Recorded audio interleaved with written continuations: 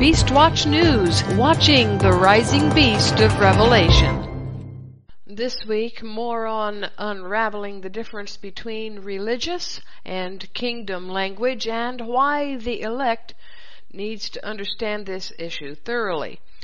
A little bit about the economy too, but first, how Trump's administration just confirmed Yeshua's word about the Great Tribulation. The Trump administration fulfilled a one-word prophecy from Scripture this week. It is a word that came directly from Yeshua's mouth, and it's a word that he said, when we hear it, know that the end is near. The war between the end times kings of the North and South is escalating as the U.S. appears to be pushing forward with a planned war against Iran now that the economy is doing well and Americans are happy with their pockets. Trump's plan to take back control of the Middle East soil can move forward. In response to the threat of a possible attack on U.S. forces by Iran and an attack against 4 oil freighters off the coast of the UAE on Sunday, the U.S. military decided to send additional firepower to the Middle East. U.S. Central Command reported last week there are clear indications that Iranian and Iranian proxy forces were making preparations to possibly attack U.S. forces in the region based on an escalating series of threatening actions and statements in recent weeks. Last week, The Times reported that John Bolton had been a longtime advocate of using military force against Tehran, even penning an op-ed in 2015 titled, "Top Stop Iran's Bomb, Bomb Iran." Fox Business reported the U.S. military sent 4 additional B-52 bombers to the Middle East. Business Insider adds the addition of a carrier strike group, fighter jets, an amphibious landing ship, and a surface-to-air missile battery, and up to 120,000 troops could be sent to the Middle East with an eye toward attacking Iran. What's the truth? If the U.S. cannot provoke Iran into starting a war, the U.S. will start it. At least Trump's posturing appears to be sending this message. 4 ships, 2 Saudi, 1 Norwegian, and 1 Emirati, were damaged on Sunday off the coast of the United Arab Emirates in what Emirati officials described as acts of sabotage near the port of Faraja. The incident happened 140 kilometers south of the Strait of Hormuz, where about 1/3 of all oil traded by the sea passes through. Also, armed drones attacked 2 oil pumping stations in Saudi Arabia on Tuesday in what Riyadh called a cowardly act by Iran's proxy Houthi rebels in Yemen, 2 days after Saudi oil tankers were sabotaged off the coast of the UAE. Iranian officials accused hardliners in the United States and elsewhere of attempting to orchestrate an incident that would ratchet up tensions with the Islamic Republic. The Iranian supreme leader vowed there would be no war. However, the Trump administration's quick response of a planned deployment suggests Ayatollah Khamenei may be right. It may be that the Trump administration is provoking a conflict with Iran. The United States has approximately 1.3 million active duty troops, with another 865,000 in reserve. This amounts to around 10% of the U.S. military that would be deployed to the Middle East. That raises the question of whether or not Iran will respond to such a deployment and possible attack by the U.S. or Israel. The proposed deployment of hardware and troops comes exactly a year after Washington unilaterally withdrew from the 2015 Iran nuclear deal and renewed sanctions against the Islamic Republic's financial, oil, and banking sectors. The U.S. has also labeled Iran's elite Revolutionary Guard Corps a terrorist organization, triggering a tit-for-tat response from Tehran. On Monday, the U.S. military briefed President Donald Trump's national security aides on a revamped plan that could result in the deployment of up to 120,000 troops to the Middle East, according to national security officials cited in a New York Times report published on Monday. The U.S. military did not create this plan overnight. A troop deployment of this magnitude takes weeks or even months to organize. The plan reportedly calls for the deployment of troops in the event that Iran either attacks U.S. forces or ramps up its nuclear weapons program, according to several unnamed U.S. officials. The plan does not indicate whether U.S. troops would invade Iran. The number of troops deployed to the Middle East would be close to the roughly 130,600 service members deployed to Iraq in 2003. The latest blueprint is an updated version of a destabilizing cyber warfare operation called Nitro Zeus, which would target Iran's power grid and military. Some officials reportedly said the plan was updated in past years and the latest charges were influenced by National Security Advisor John Bolton. He is a hawkish foreign policy advisor to President Trump.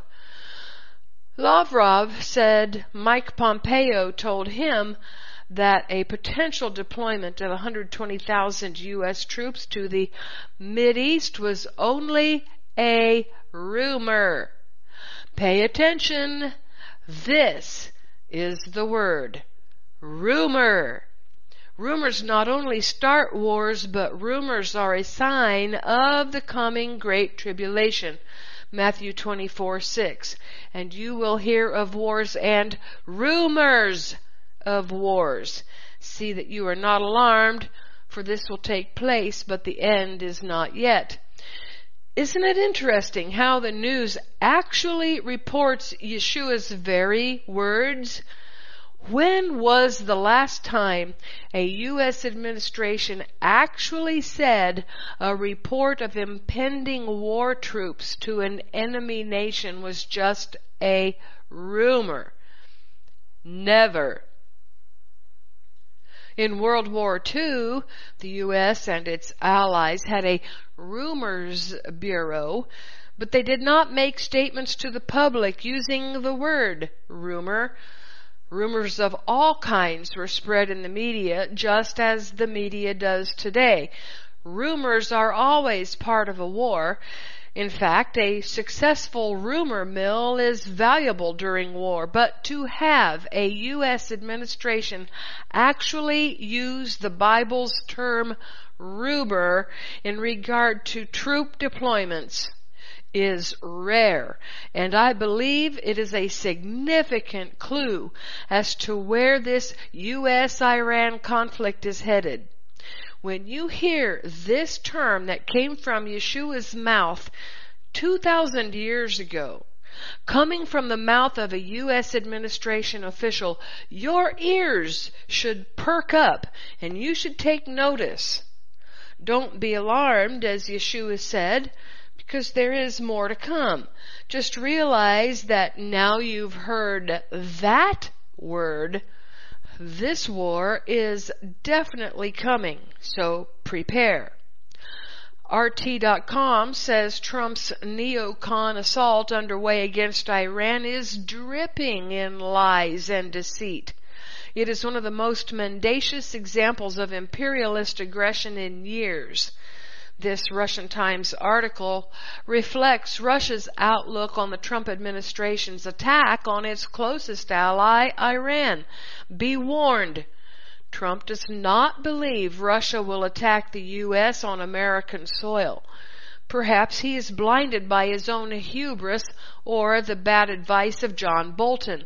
Nonetheless, Americans will not be safe in their beds or on their couches, driving on their highways, going about their self-absorbed daily routines for very long.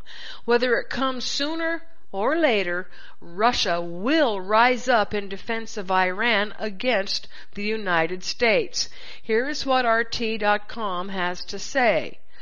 The willful and brazen inversion of the truth in matters of war and peace is the non-negotiable condition of every empire there has been.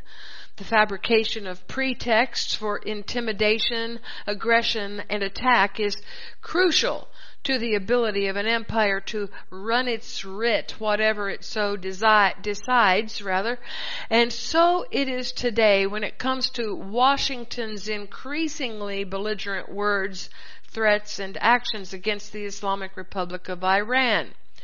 In an unholy alliance with Saudi Arabia and Israel, and with the usual clutch of supine European satellites going along to get along, the Trump administration, which 2 years after entering the White House promising to put an end to endless wars, has engineered a neocon renaissance in Washington. Now satisfied with bearing down on Venezuela, his administration is going after Iran with the gusto of a rabid dog that hasn't eaten in days. The author says, I am not here to ridicule or disparage, but instead to warn of the folly of unleashing war on Iran. Diplomacy, not belligerency, is the road to salvation in our time.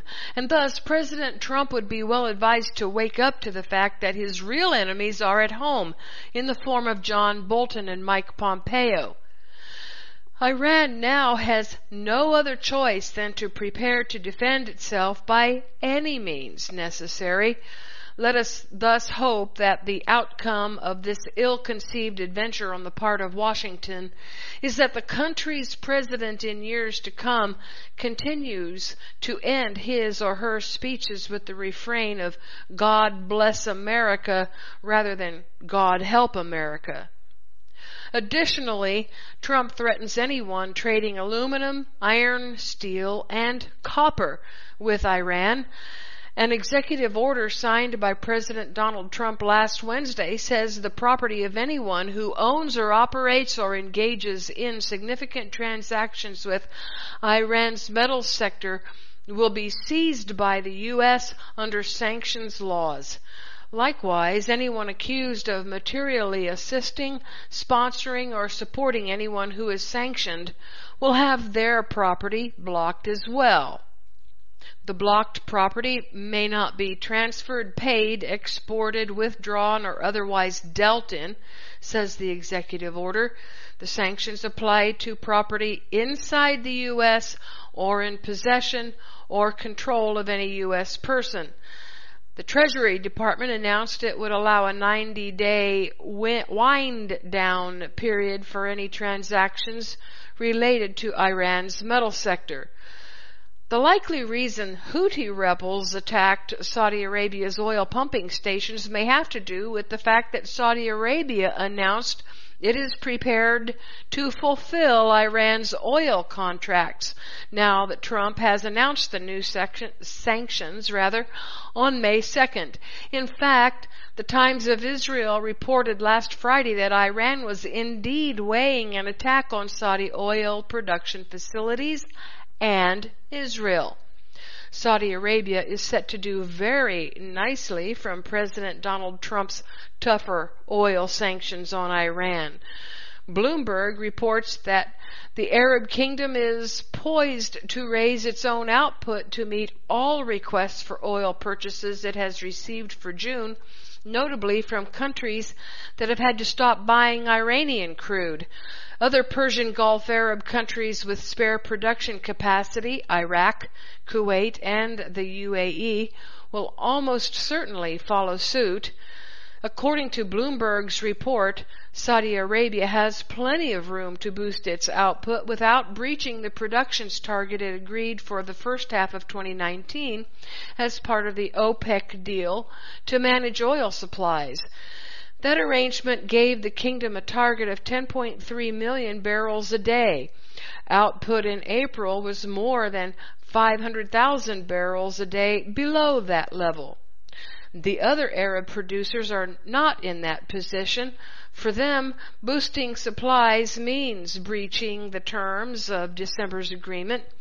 That is unlikely to stop them, though, from taking advantage of Iran's difficulties. However, it is doubtful the Trump administration will look unfavorably on their breach, since it helps the U.S. war effort against Iran. The U.S. Middle East allies may be stepping up with glee to Trump's new Iran sanctions, but the Europeans are not as happy. British Foreign Secretary Jeremy Hunt told reporters in Brussels, "We are very worried about the risk of a conflict happening by accident, with an escalation that is unintended really on either side, but ends with some kind of conflict."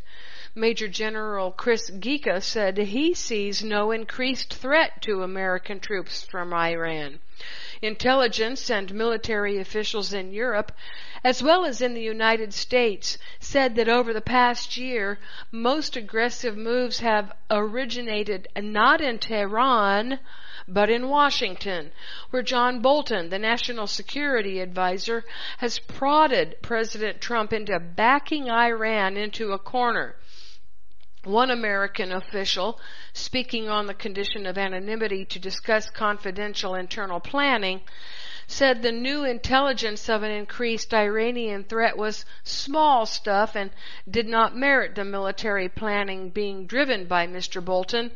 The official also said the ultimate goal of the year-long economic sanctions campaign by the Trump administration was to draw Iran into an armed conflict with the United States. And on Tuesday, the State Department appeared on the verge of ordering a partial evacuation of the American embassy in Baghdad as a heightened security measure, according to people familiar with the plans. The anti-Iran push has proved difficult, even among the Allies, which remember a similar campaign against Iraq that was led in part by Mr. Bolton and was fueled by false claims that Saddam Hussein had weapons of mass destruction. Federica Mogherini, the European Union's foreign affairs chief, called for maximum restraint after meeting on Monday in Brussels with Mr. Pompeo, a proponent of the maximum pressure campaign against Iran. Iraqi officials said they were skeptical of the American intelligence that Mr. Pompeo presented last week on a surprise trip to Baghdad. Mr. Pompeo said the threat was to American facilities and military personnel in Iraq. Privately, several European officials described Mr. Bolton and Mr. Pompeo as pushing an unsuspecting Mr. Trump through a series of steps that could put the United States on a course to war before the president realizes it.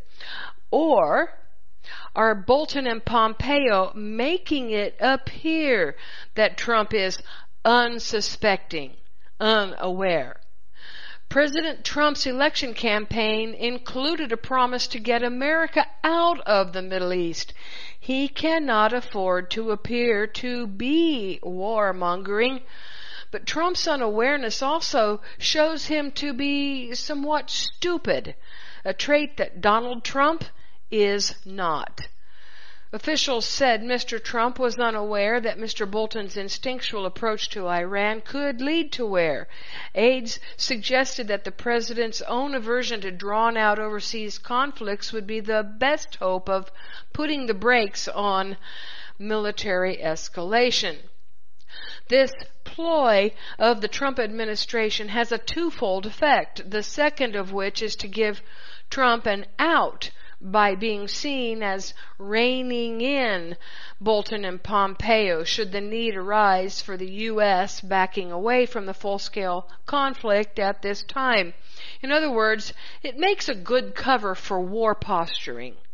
One big worry is that the Trump administration has issued the most expansive type of warning to Iran without drawing specific red lines. That has increased the chance of a military conflict over misinterpretations and miscalculations.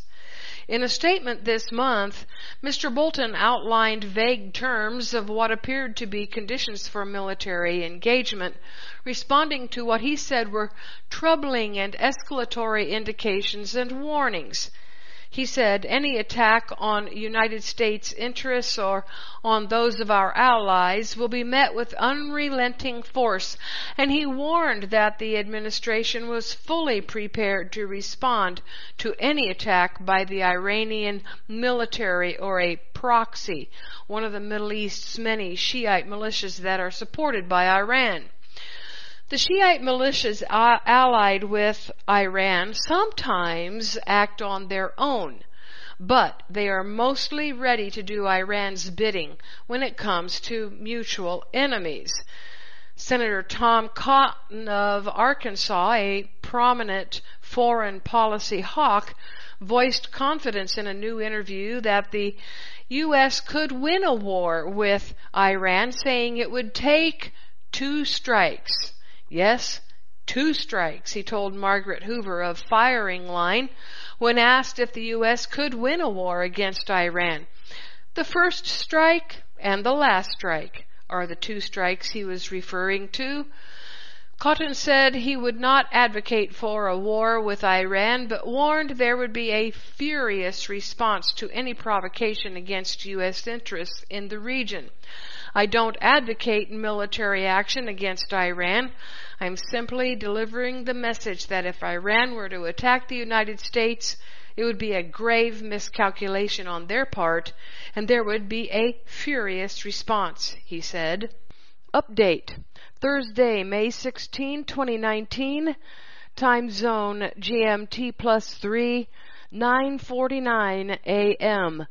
The U.S. issued a travel warning on April 9th, 2019 for U.S. citizens traveling to Iran, but updated the travel warning for Iraq on May 15, 2019.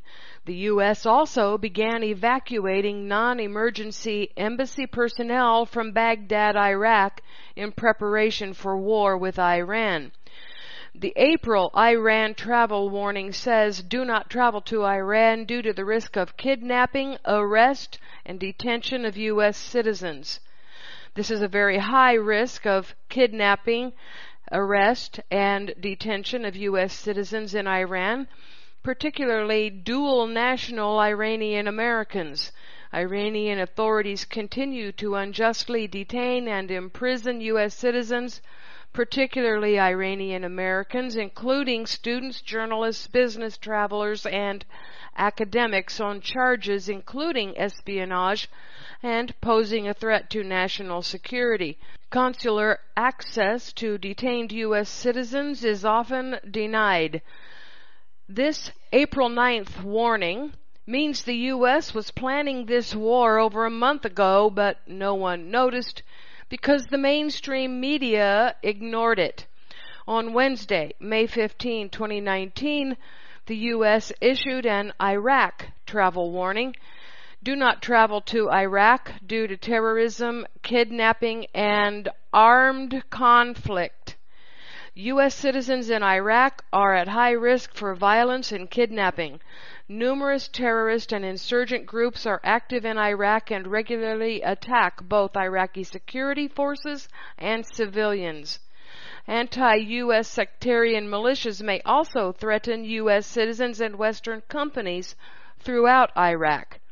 Attacks by improvised explosive devices, IEDs, occur in many areas of the country, including Baghdad.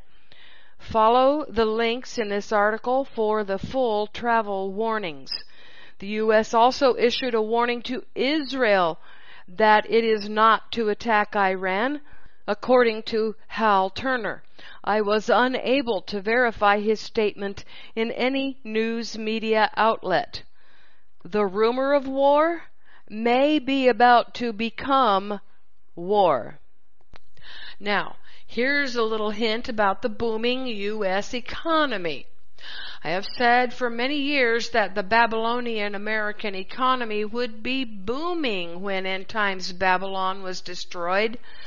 Babylon's booming economy is described in Revelation 18, which says, "The merchants of the earth will mourn their loss because she will not be able to buy from them anymore." They don't care about her people. They stand back from her, not even helping her, while they mourn for the loss of money. Yes, end times Babylon America is doing well, and this is another sign the end is close.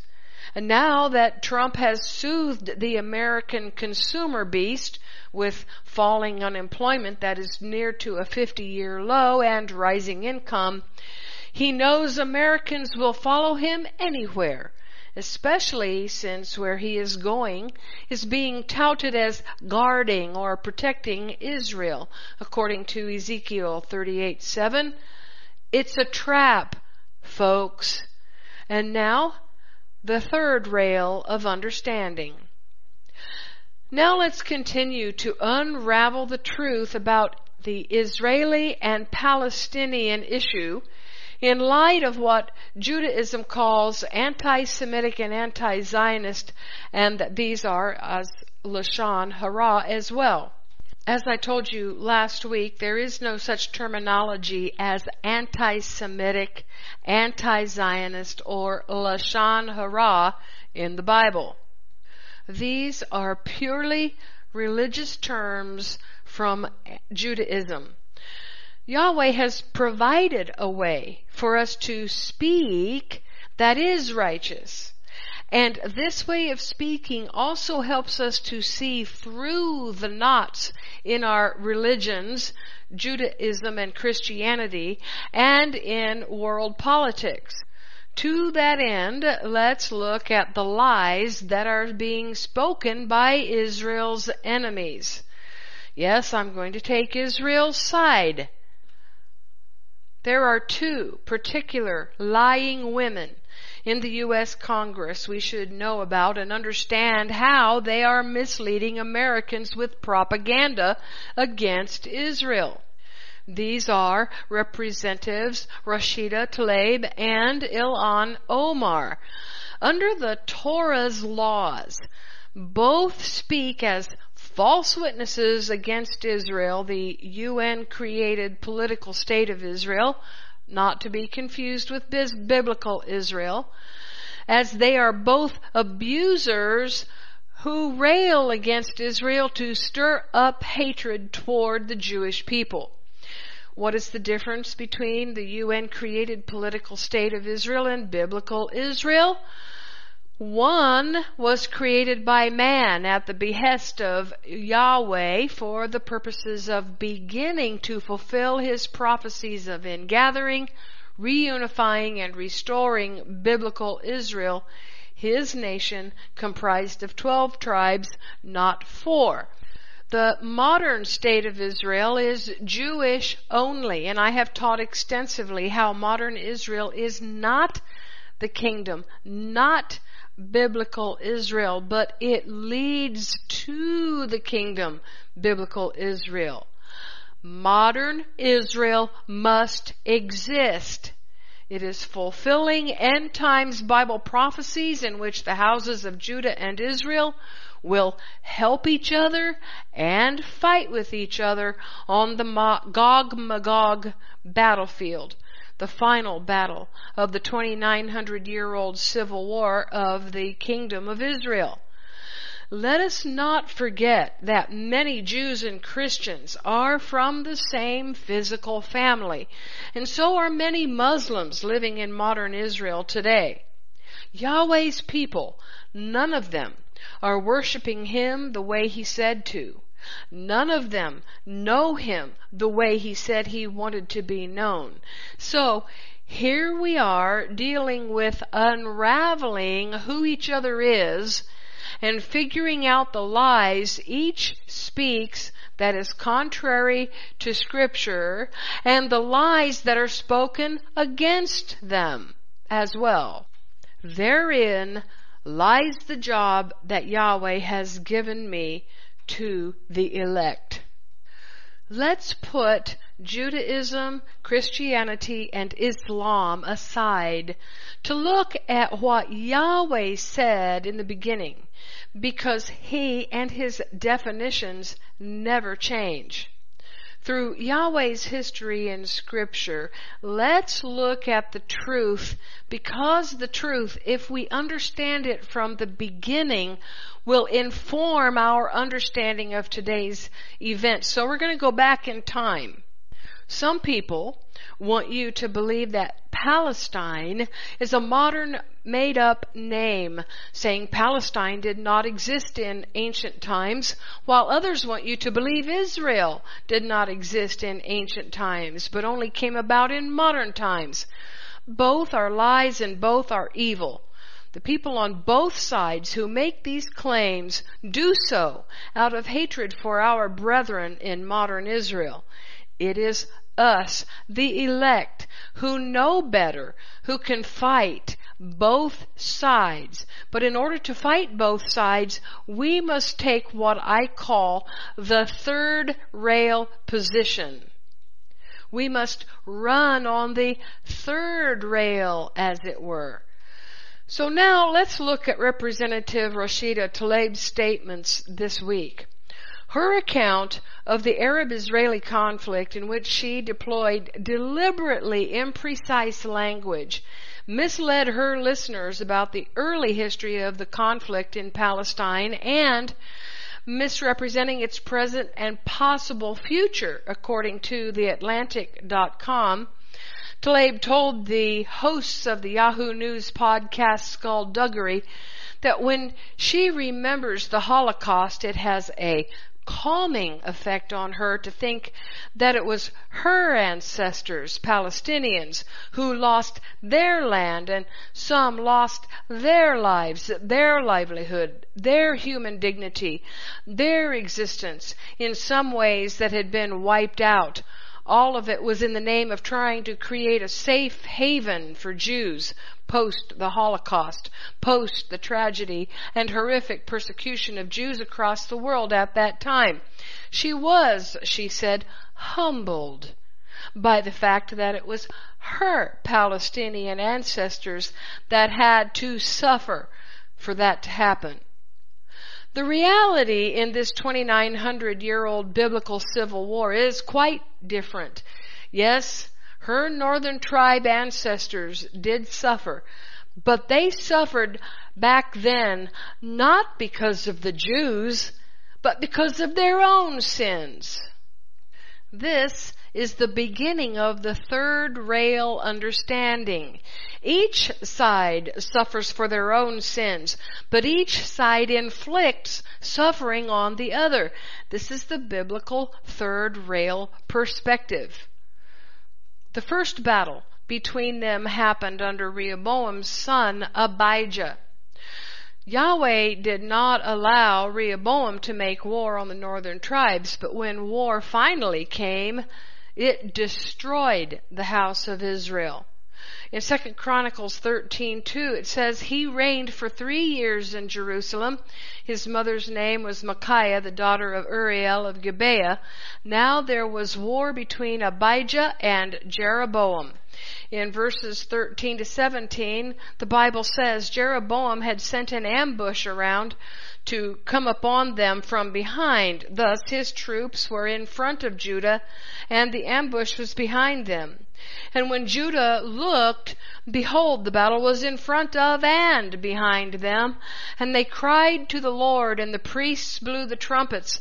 Then the men of Judah raised the battle shout, and when the men of Judah shouted, God defeated Jeroboam and all Israel before Abijah and Judah. The men of Israel fled before Judah, and God gave them into their hand.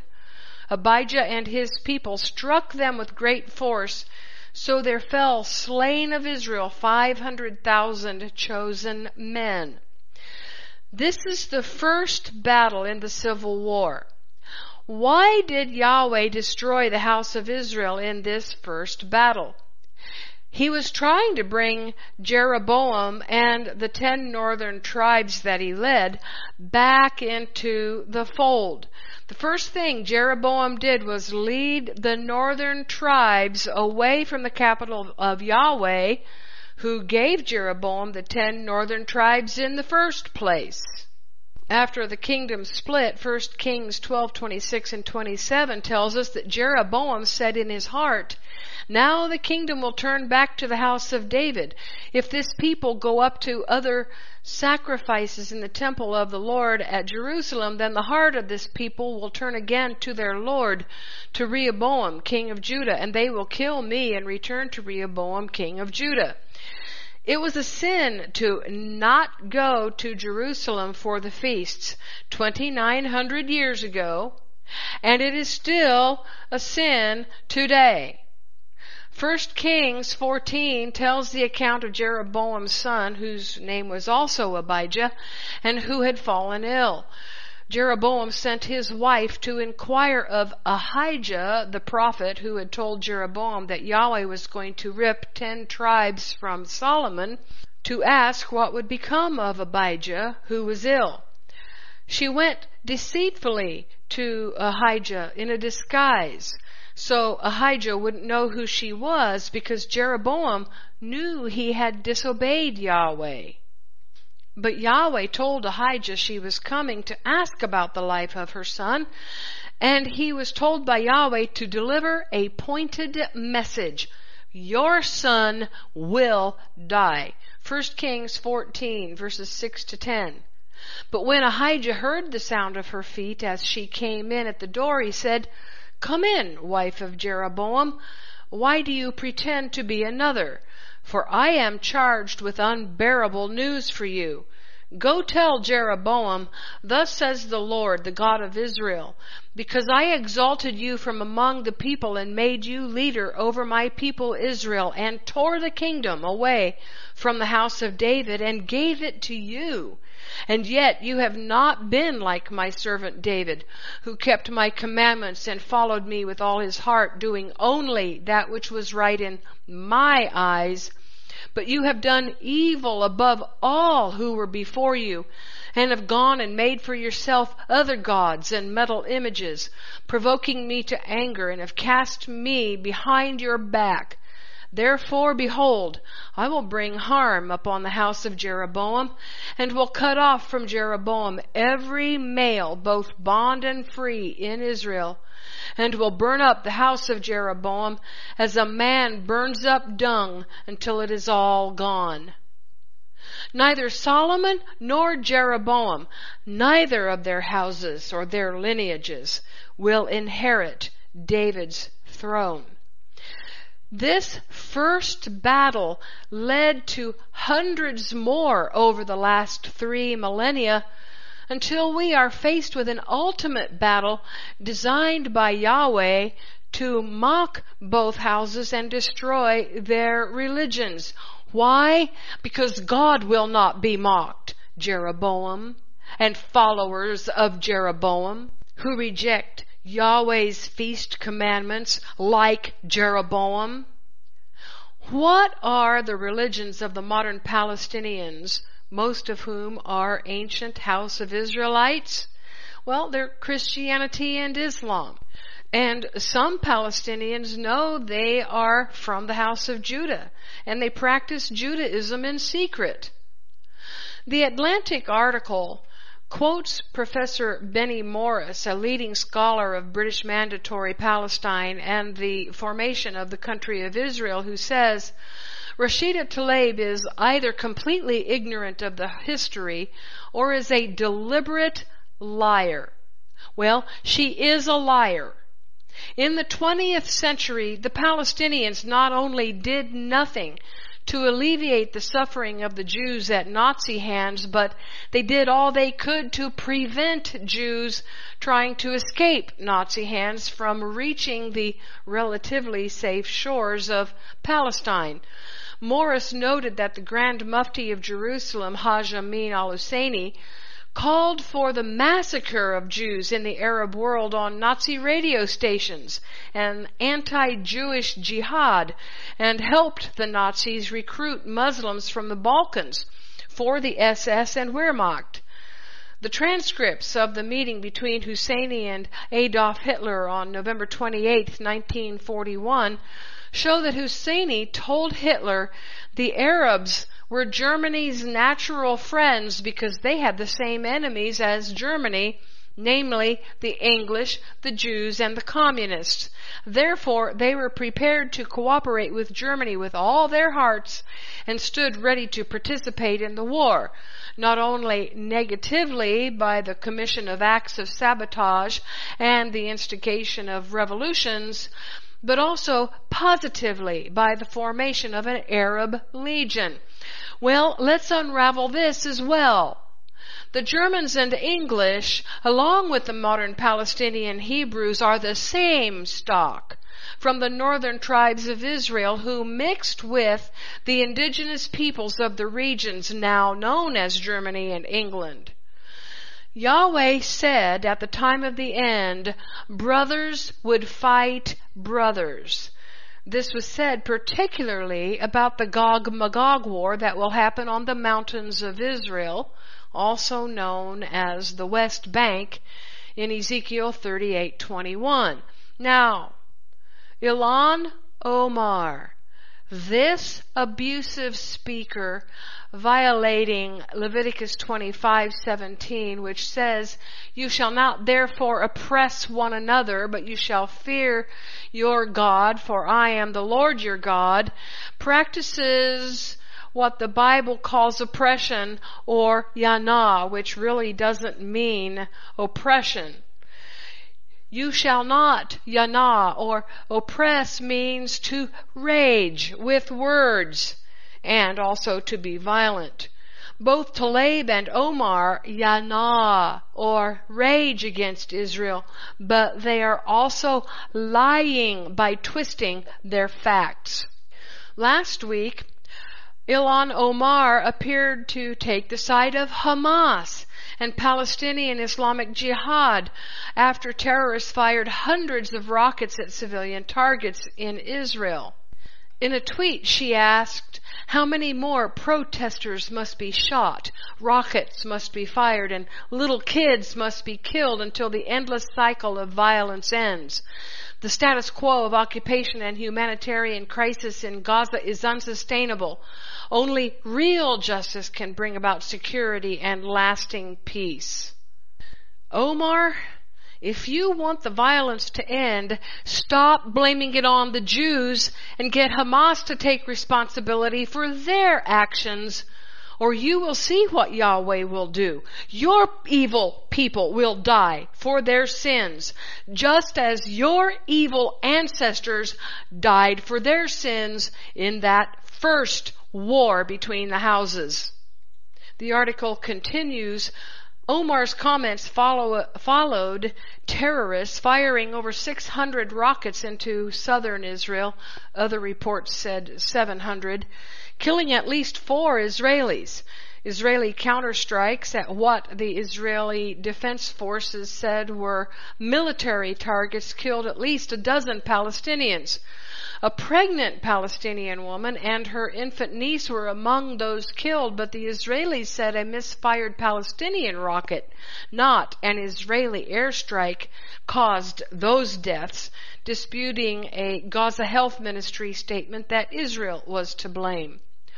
Omar and Tlaib, who are both well-documented anti-Semites, and yes, I used that word, but they are real documented Shana'ites, abusers, oppressors, rushed to attack Israel and defended the terrorism that was being carried out against Israel. Once again, Yahweh's definition for what these two women do is not anti-Semitism, but shana, abuse. It is also false witness against Yahweh's people. Let's not take sides under anti-Semitism, but under what Yahweh meant when He said it. This is the righteous way. Anything less only puts us in the muddy waters of religion and does not uphold the kingdom at all. Their abuse of Israel is splitting American politics. Far-left Democrats are siding with Israel's abusers. Republicans and Christian conservatives are now being forced to side with Judaism. This is why the elect must take the third rail view, which is that both sides are wrong. This is the kingdom view. Once again, Israel faces a barrage of deadly rocket attacks by terrorist groups Hamas and Islamic Jihad. We support Israel 100% in its defense of its citizen, Donald Trump said. He is right. It is time to put a stop to the Palestinian terrorism.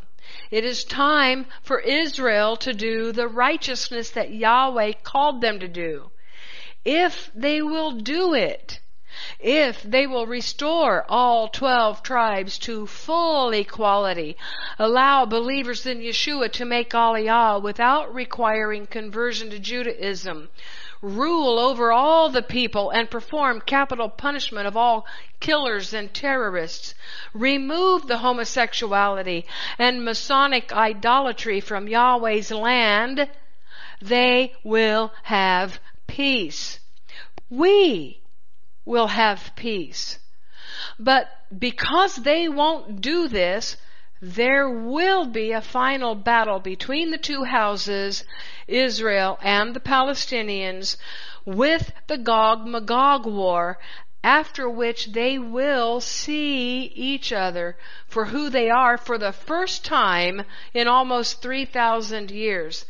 That's what it's going to take. Now, I've been accused of hating Israel. Nothing could be further from the truth. The fact is, I love Yeshua's, Yahweh's kingdom more. I love our people on both sides. We can only see the truth and know where the future is leading if we follow Yahweh and not man's religions or politics. That's it for this Beastwatch News Update. This is Kimberly Rogers Brown signing off. Click over to BeastWatchNews.com for full comprehensive coverage of all the headlines fulfilling end of days Bible prophecy.